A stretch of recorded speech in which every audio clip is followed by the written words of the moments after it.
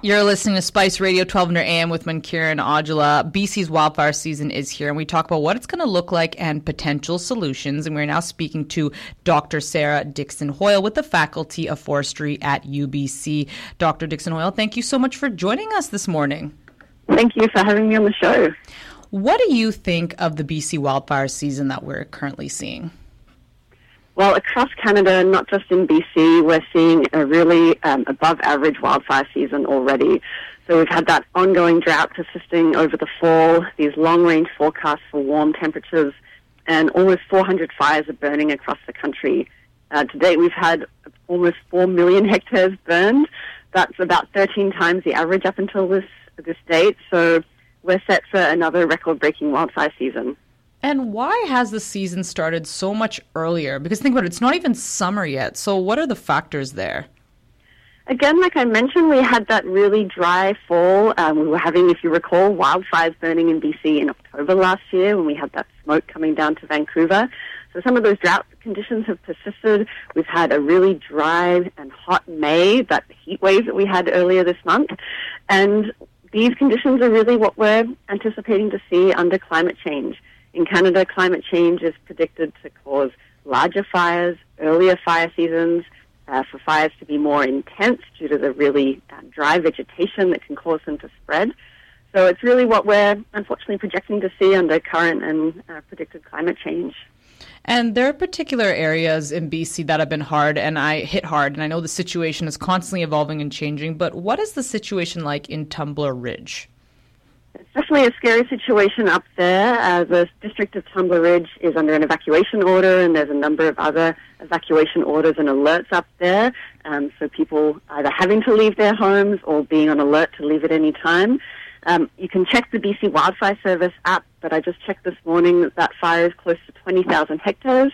For folks in Vancouver, that's about 50 times the size of Stanley Park. And then there's another wildfire just over 3,000 hectares in that same area. There's a state of local emergency in effect in that Peace River Regional District, and we're definitely monitoring that situation closely. And another area, too, that is of concern is the Cameron Bluffs wildfire. That continues to burn near Port Alberni on Vancouver Island, covering a small area just south of Cameron Lake. The wildfire is right next to Highway 4, and that prompted a closure of the major east-west route on Tuesday. How's that situation looking? You're right. That is a much smaller fire, but because of its location right near the highway, the incredibly steep terrain and difficult conditions making it hard to respond, it has caused the closure of that highway. And I think it really just points to the fact that we can't only be looking at area burned. We need to be mindful of where these fires are burning. And when we're thinking about preparing our landscapes and community, thinking about things like evacuation routes. How can we be conducting fire mitigation works to ensure safe evacuation if you've only got one road in or one road out?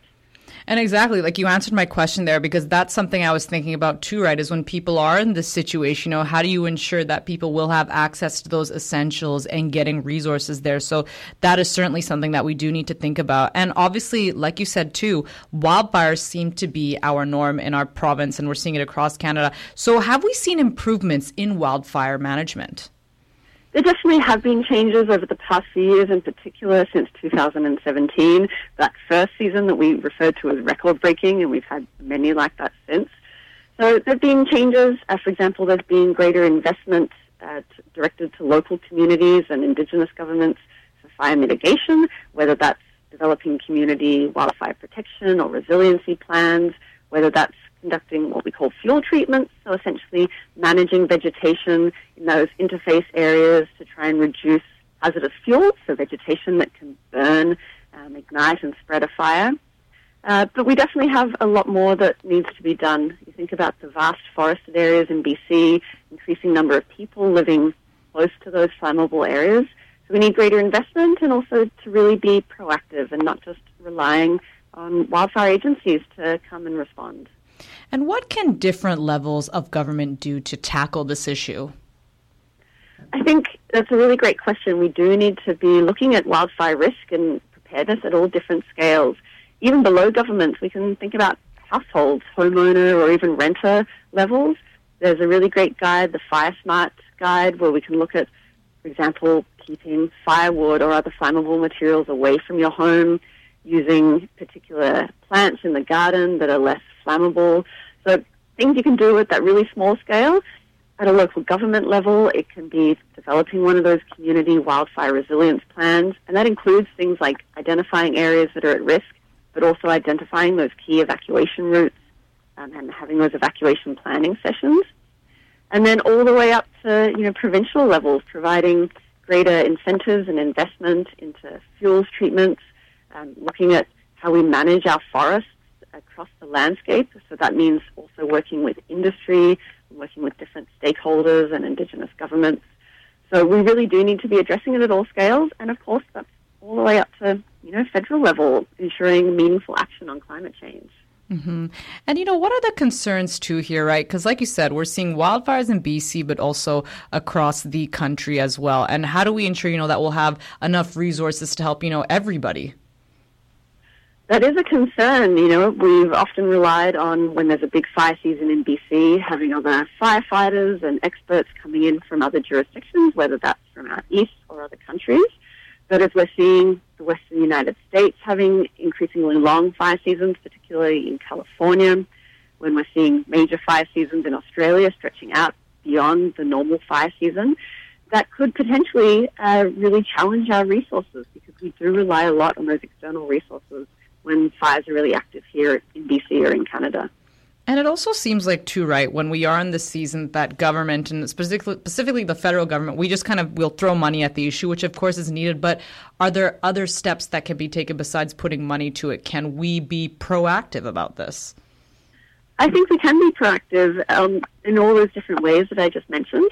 One thing that has changed in the past year or so is there's been greater investment into BC Wildfire Service. They've been able to bring on more staff season round. So, we maybe typically thought of a BC Wildfire Service or fire agencies as purely response agencies, but they do have a mandate for all aspects of fire management, and that includes preparedness. It includes things like conducting prescribed burns, really supporting Indigenous nations in cultural burning. So that's a real shift forward, and I think there needs to be greater investment there. And then again, at an individual or homeowner level, thinking about where is the risk in my community? What can we be doing individually to prepare our homes, prepare our communities, and then to advocate at those higher levels for greater investment and potentially policy change. And, Dr. Dickson-Hoyle, I always hear about people, when we read about stories like the wildfires, we all want to know, well, what part can I play? How can I contribute to the solutions? And what would be your advice to people on that?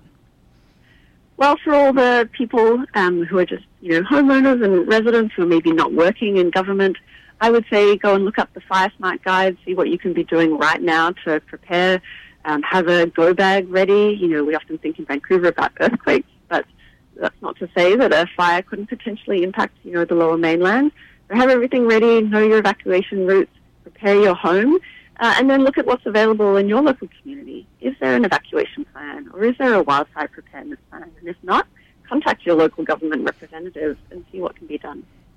Dr. Dickson-Hoyle, thank you so much for your time. We really appreciate it. And is there anything else you'd like to add before I let you go? I think another major shift that we're seeing is a move towards greater shared decision-making and shared responsibility, particularly with Indigenous nations in BC. So that's a really positive development. I think there's a lot that can be learned, and also a lot that we can do in terms of mitigating risk by supporting First Nations, Indigenous people who have been managing and living with fire long before many other people here in this country. Thank you so much for your time again. We appreciate it. You take care. Thanks very much.